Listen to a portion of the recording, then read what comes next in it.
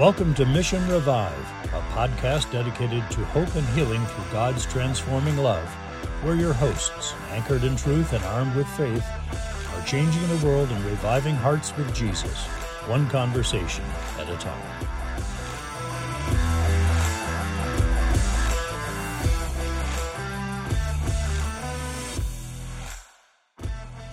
Hi, welcome to this episode of the Mission Revive podcast. I'm Bob Newberry, and I'm a board member of Revive Hope and Healing Ministries, a collection of Catholic apostolates impelled by the Holy Spirit. My partner for today's podcast is Costa, founder and executive director of Revive Hope and Healing Ministries. Good morning, Ann. Hi, Bob. It's really good to be back together again.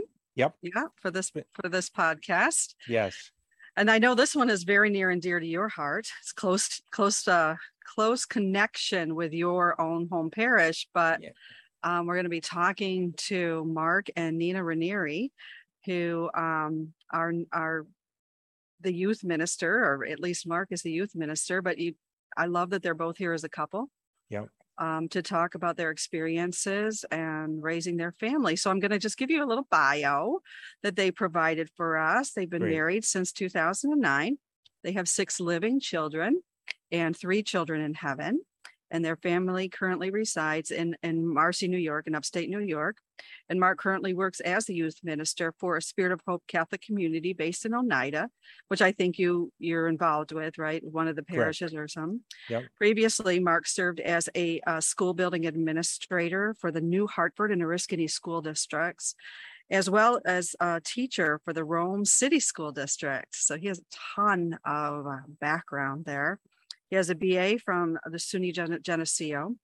Mark has a master's from LeMoyne College and a master's from SUNY Stony Brook. Nina has a BS from SUNY Geneseo and a master's degree from SUNY Cortland, and she previously taught in the Sauquoit Valley Central School District and also worked for the Syracuse Diocese Family Respect Life Office. Wow, we're really blessed to have them here with us today, that they're able to carve out this time for us. So come on. Yeah. Hi. Yeah. Hello. Welcome. Good morning, Ann. Good morning, Bob. Good morning. You know, I when I first approached Mark about joining us on this podcast, he said, well, you know, I'm only half of the puzzle here. So quickly extended an invite to Nina as well. And I've got to tell you that what in my own mind, what prompted the invitation and maybe several others going forward is the institution of family and how important that is, and how the church views family, and then in your own day-to-day practical lives, how you approach family, you know, and my first question, and please keep your answer under 2 hours, okay? My first question really is, how has your own Catholic faith, informed or influenced your approach to family? Can we start there? Sure. I think that being a Catholic is so wrapped up in what it means to be a husband and a father for me personally. I think that everything that we do flows kind of from the Catholic Church to the Catholic Church, and the church is meant to be, in so many ways, a support to families. And we've heard this throughout the years with Pope John Paul II.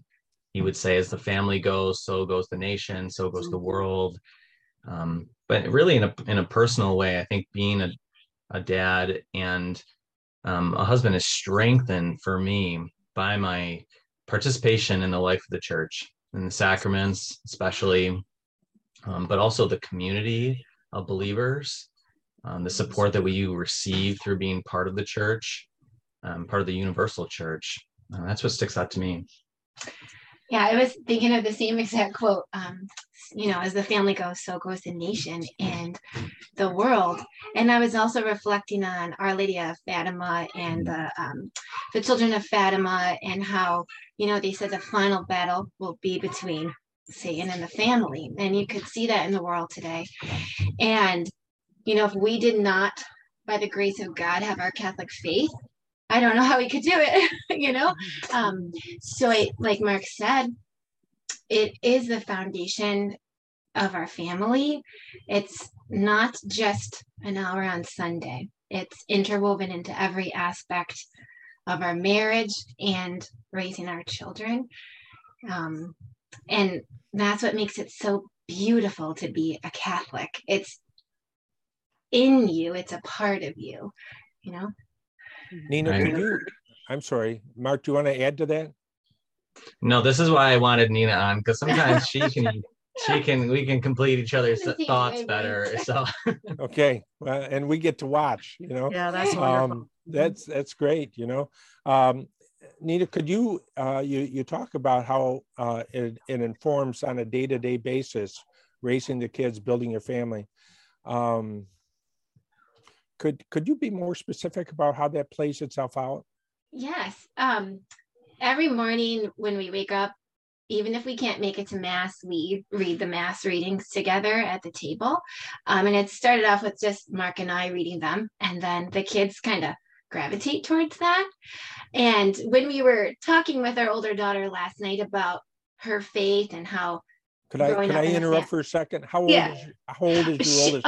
Our oldest is 12 and a half. So okay, great. When we were speaking with her last night about her own faith journey, and we said, how do mom and dad help you? And that was the first thing she said, was being present to listen to the word in the morning as a family.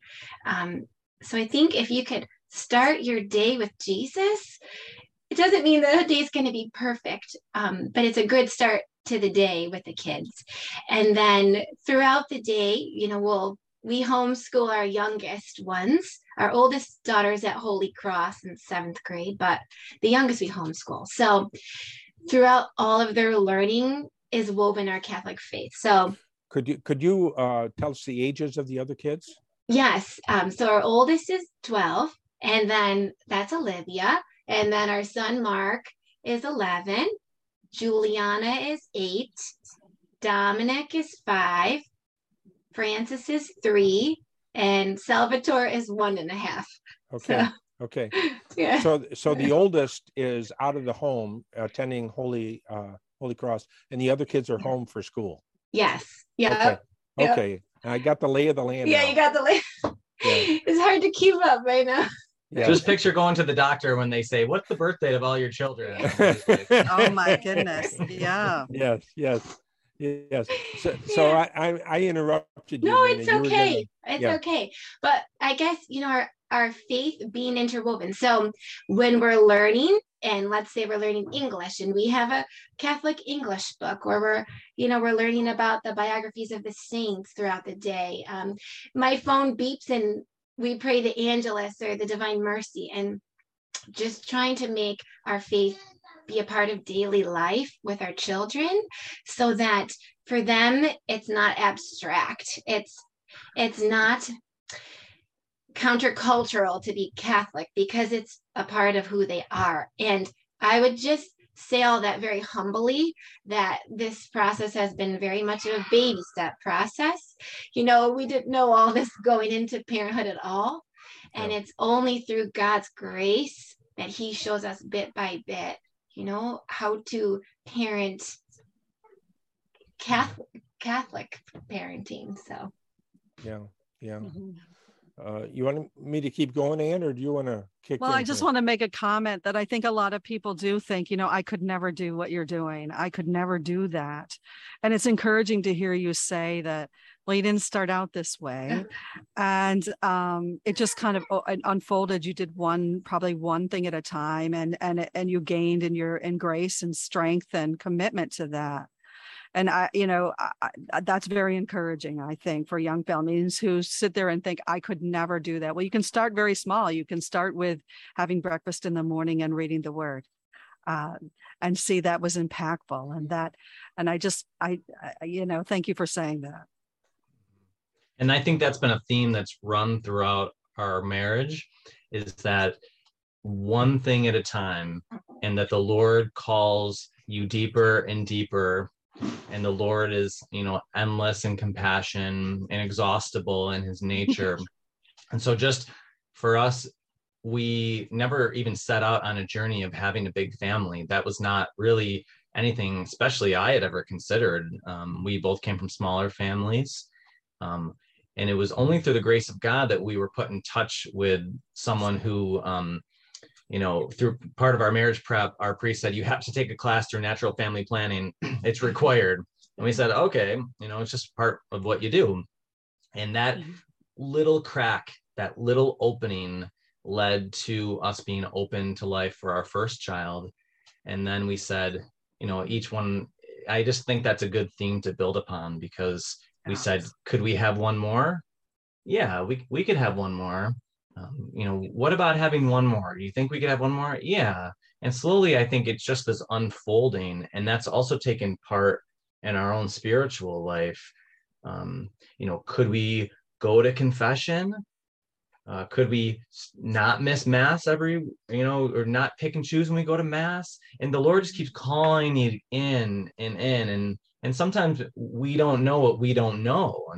And so there's never a judgment. It's the Lord calls us deeper day by day, year by year. Even now, who knows what the Lord will be calling us to, next month or this week or next year. I think the Lord just is always saying, could you give me a little more? Could you open your heart a little more to me? Yeah. My whole spiritual journey started with, well, what if Jesus is really there? What if he's really in the Eucharist? You know what I'm saying? What if, what, that little question that you have, go with that. Don't worry about that. Just go with that little crack. It's actually, that's so beautiful. And how do your kids respond to this? What is it like, with 6 children in the house? How is it going? It's loud.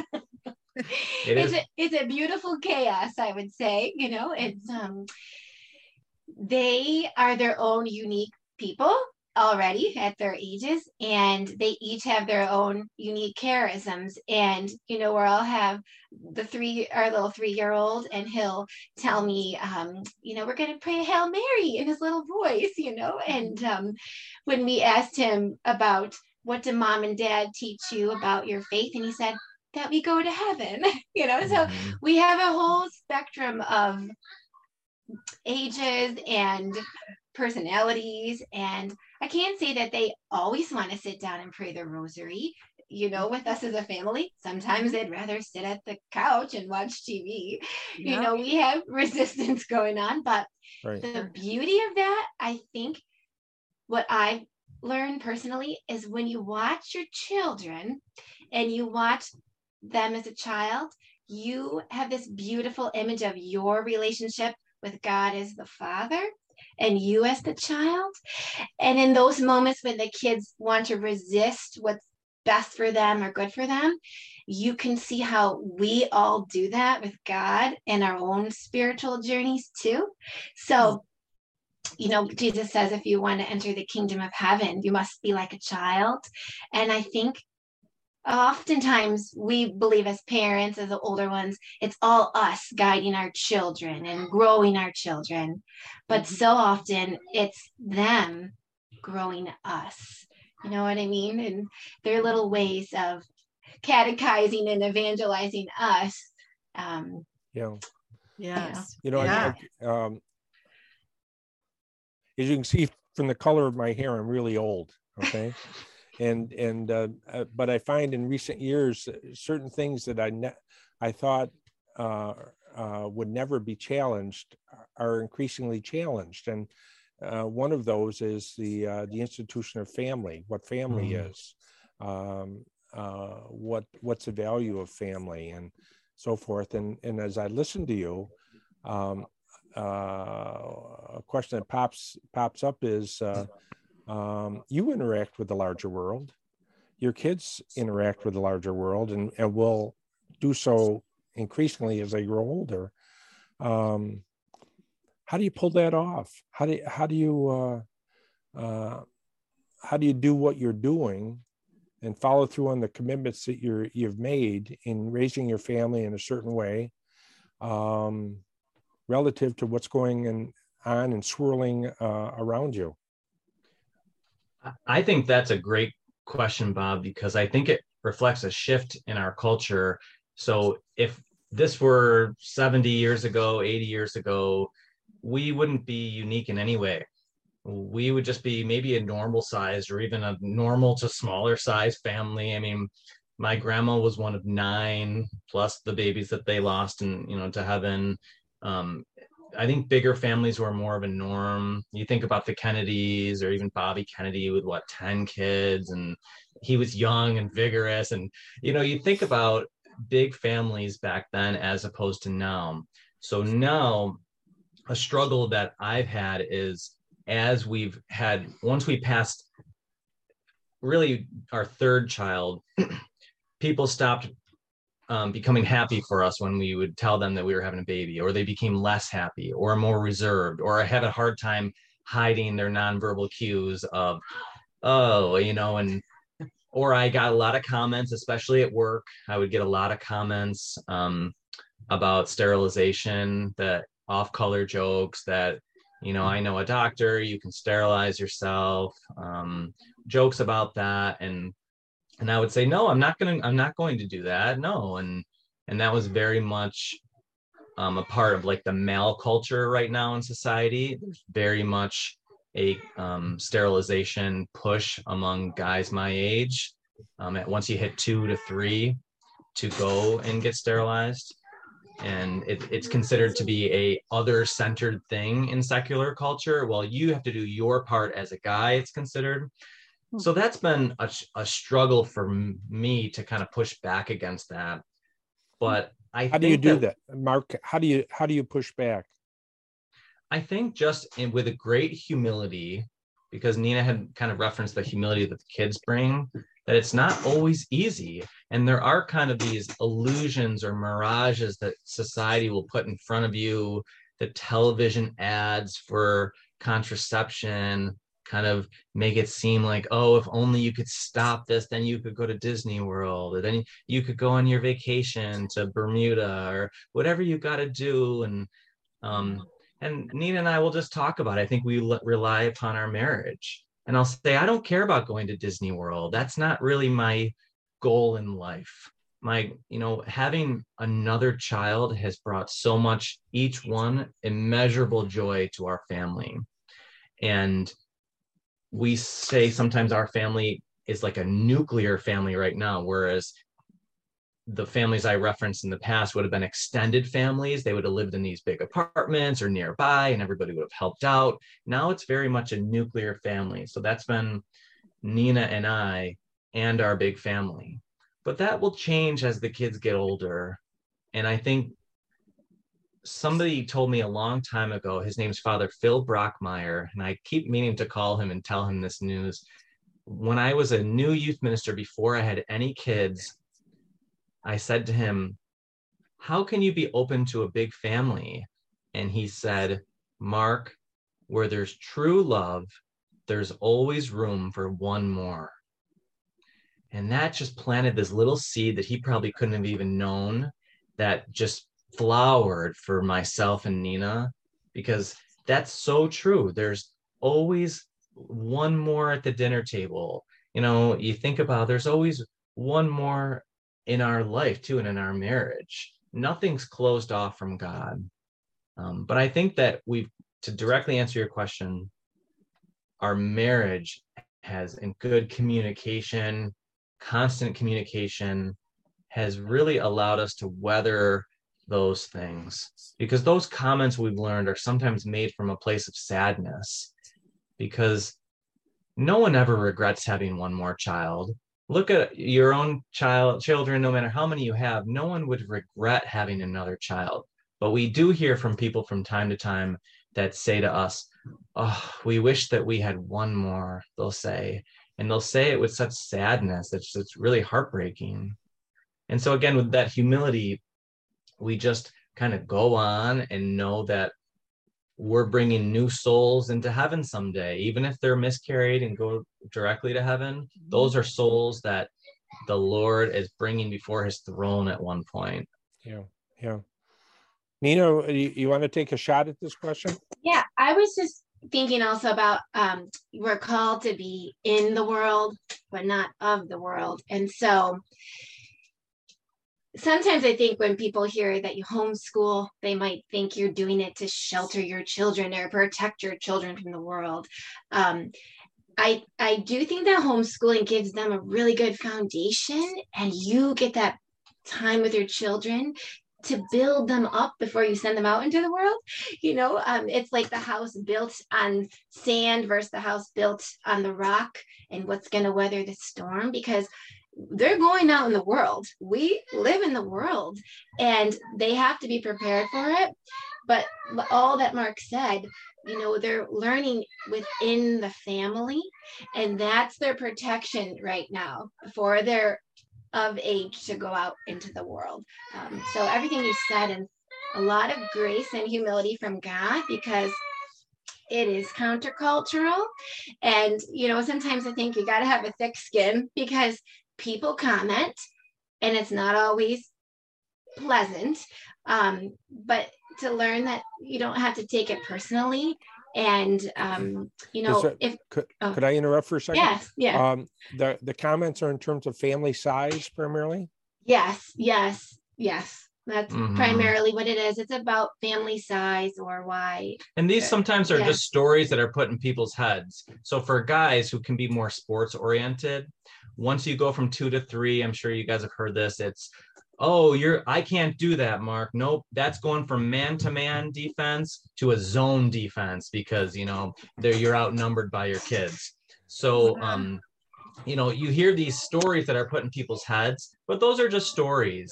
And that's like a hypothesis almost that they have in their head. And sometimes I wonder, they don't know what to say. They don't have a background to talk about a big family. I never knew what a big family looked like either. So in many ways, Nina and I are just like going on our own frontier and creating our own reality here, because, once you reach a certain point, kids don't fit in a certain car anymore. The cars are built for 2 to 3 kids, and that's it. So you kind of are like, okay, we're just going to have to trust God to, make a way here, because we don't know what to do. And God always makes a way. That it's true that God is never outdone in generosity. So if we open up our hearts to him, because we know that God loves children. We know that Jesus said that in scripture. He loves children. We know that some of the best people in the world love children. And we know that some of the gravest evil in the world is when evil is done against children. So that's why we know that children are so sacred. So we have to push back, especially within the church. We have to push back and say children are a gift. They're not a burden. Just yesterday, I was on a trip. We took the kids paintballing on the north side of Oneida Lake. The teenagers at church, not my own kids. We took the teenagers in high school paintballing. So I'm driving along the north side of Oneida Lake, and there's 2 churches that are closed. And there's 2, which really struck me, elementary schools that are closed. They're closed. Big, relatively modern looking elementary schools shuttered. And I saw this in the school system. We would study demographic data. The demographic data was on a downward, there weren't children being born.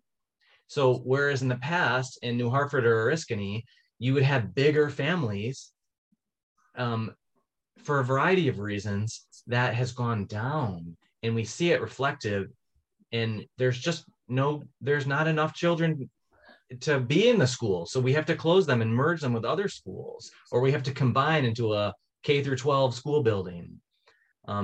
So this is something that we have to say, it's okay. And we have to really be a support to families so that they can feel like they can step out in faith and not feel that judgment or condemnation. And that goes in a variety of areas, especially in work too. I think work, a lot of women feel pressure to get back to work, or it's like, oh, I can't afford daycare. And so there's all these pressures too that aren't geared towards supporting a big family as well. Mark, I'm struck by you describe your and Nina's experience has been kind of on the frontier without a whole lot of guidance and so forth. But yet you also cite the one comment from your priest friend that where there's true love, there's always room for one more, which really that's been a significant guiding principle for you. Would you agree with that? Yes. And so I, on the one hand, I'm and the jokes you reference about going from man to zone and so forth that seem to suggest some kind of a teaching construct there, and I'm just struck by the importance of examples being provided to young Catholic families that open up other options for them in terms of how they want to realize and their own life as families and parents. And I'm kind of rambling a bit here. But does that make sense to you? Yeah. So for me as a guy, role modeling is so important. A lot of us men really looked up to our grandfathers because our grandfathers, were that older guy role model. And that's been a void for me because when I look up one generation to all my uncles, my father, most men that I know in the church, they did not have big families. So I can't image them and say, what did they do? Or what does it look like?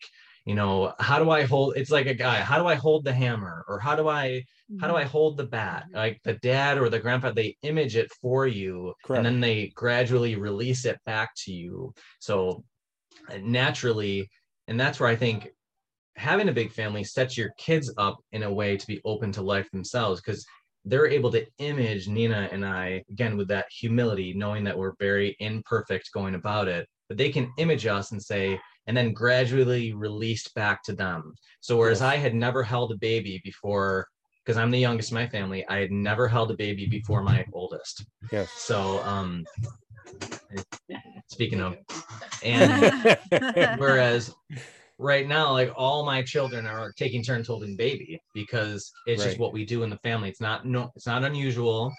They know what to do. They have strategies that kind of run out after a while, at their age and development. But that's such a blessing for them to be able to do that. Yes. So Mark, I'm curious about your work with the teens. I mean, you're imaging for the teens, something that they probably never experienced or thought of themselves. And what is that like? I mean, what questions do they have? What concerns what are you dealing with these teens? Thank you for asking me that, because that's a therapeutic question for me. And so when I started as a youth minister at Holy Family in Syracuse, large suburban parish, I was right out of college. Father Prior, awesome priest of our diocese, hired me. I had, like I said, never held a baby. I was a different type of a youth minister. And then I came to Utica after we got married, and I did some faith formation / youth ministry work for Father Joe Salerno, another incredible priest. Yeah. And I had a younger family, but they were still tiny, little and not as big of a size of a family. So this is my first go around this summer being a youth minister with a big family, and some of whom are old enough to participate in my events. So that has been humbling for me in some ways, because I will have a baby in my hands sometimes, or I'll be with the kids and I won't be as like effective as I think I want to be. Well, I have to be out there playing football, or I got to be hands-on, or I'm not doing this or doing that. And somebody, one of our employees within Spirit of Hope said to me, which was really profound, supportive. She said, but they're seeing you as a dad. And so they're seeing your fatherhood in a different way. And we're also blessed in Spirit of Hope to have two young priests who are full of zeal and energy and just are shot out of a cannon in such a great way. So sometimes we can like pass the buck between each other, and I can take on more of a supportive role. But it has been challenging, and I've had to kind of adjust my perspective in youth ministry. But I know too that it's important for, like you said, me to remind myself that, especially if they don't have those role models in their own life, for the teens to be able to see what a father looks like, what a father does. And some of their fathers might be at work all day and they might not see that. How many of our dads worked really long hours? Sure. So in a strange way, the youth minister can kind of image that, while the father might be, even just for a few hours someplace else or something. Yeah, absolutely. Yeah. Um, Anytime we can strengthen that role of father, I think in our society right now, we've got to do it, because it's just been decimated, really. Yes, it's huge. Yeah. And like you said, Nina, it really helps us with our relationship with God the Father. And so I think that's one of the tragedies of our times, that a lot of children, young people, even adults, the evil one has really made us feel like we're orphans, that we don't have a father in heaven, that we can't count on a father, that God is not our father, that he doesn't care, or that he doesn't exist, or his truth doesn't matter. And yet, this is what God established, the family to show us how his love is, what his love is. And you are living that every day. Yeah. The clock is ticking. I wondered if we could maybe ask both of you, if you had two pearls of wisdom to offer parents today, what would those pearls be? Nina, you want to go first? Yeah, sure. I think that one of the biggest things is to remember this, that we're parenting for eternity and our goal is heaven. So if you can keep that in mind, that your goal is heaven, and as a parent, your job on earth is to help to bring your children to heaven one day, that can undertone everything else. Just puts everything into perspective. The goal is not top-notch college or letters before their name or after their name. The goal is to help each other and our children to get to heaven. And then one thing that I would say is that, in going along with that the Lord entrusts the children to us. He entrusts these children to us, and that we do our best and we cooperate with God's grace the best we can. But we know ultimately that they're his, that they have their own wills, that we will form them the best that we can. But that ultimately we have to give them back to God and say, I've seen that in my time in ministry. Sometimes a parent will even say that verbally. They'll say, I'm giving him back to God. They'll say it in front of the Eucharist and adoration. Maybe, I gave my child back to God, and that made all the difference, because I stopped trying to hold on so tightly. Well, this is great. Nina, it's very evident to me why Mark wanted you to join him. Thanks for being with us, and would you be willing to come back again at some point in the future to expand on some of these ideas? Sure. Yeah, of course. Okay. Well, that's great. Well, God bless your family and your work, and we'll be praying for you. Absolutely. Thank you, Anne. Thank you, Bob. Thanks so much for joining us. Yeah, it's our pleasure. Thank you guys so much. Okay, see you again. Bye-bye.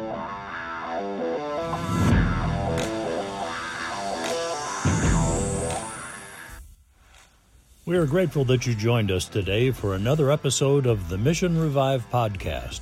We humbly ask for your prayers as we continue in the mission entrusted to us to evangelize and revive hearts with Jesus. We would also ask that you prayerfully consider becoming a sponsor of this podcast or making a financial contribution to support this growing ministry. You can do this by visiting our website at revivehopeandhealing.com or through our Revive Hope and Healing Ministries patron page. We cannot do this without you. Thank you.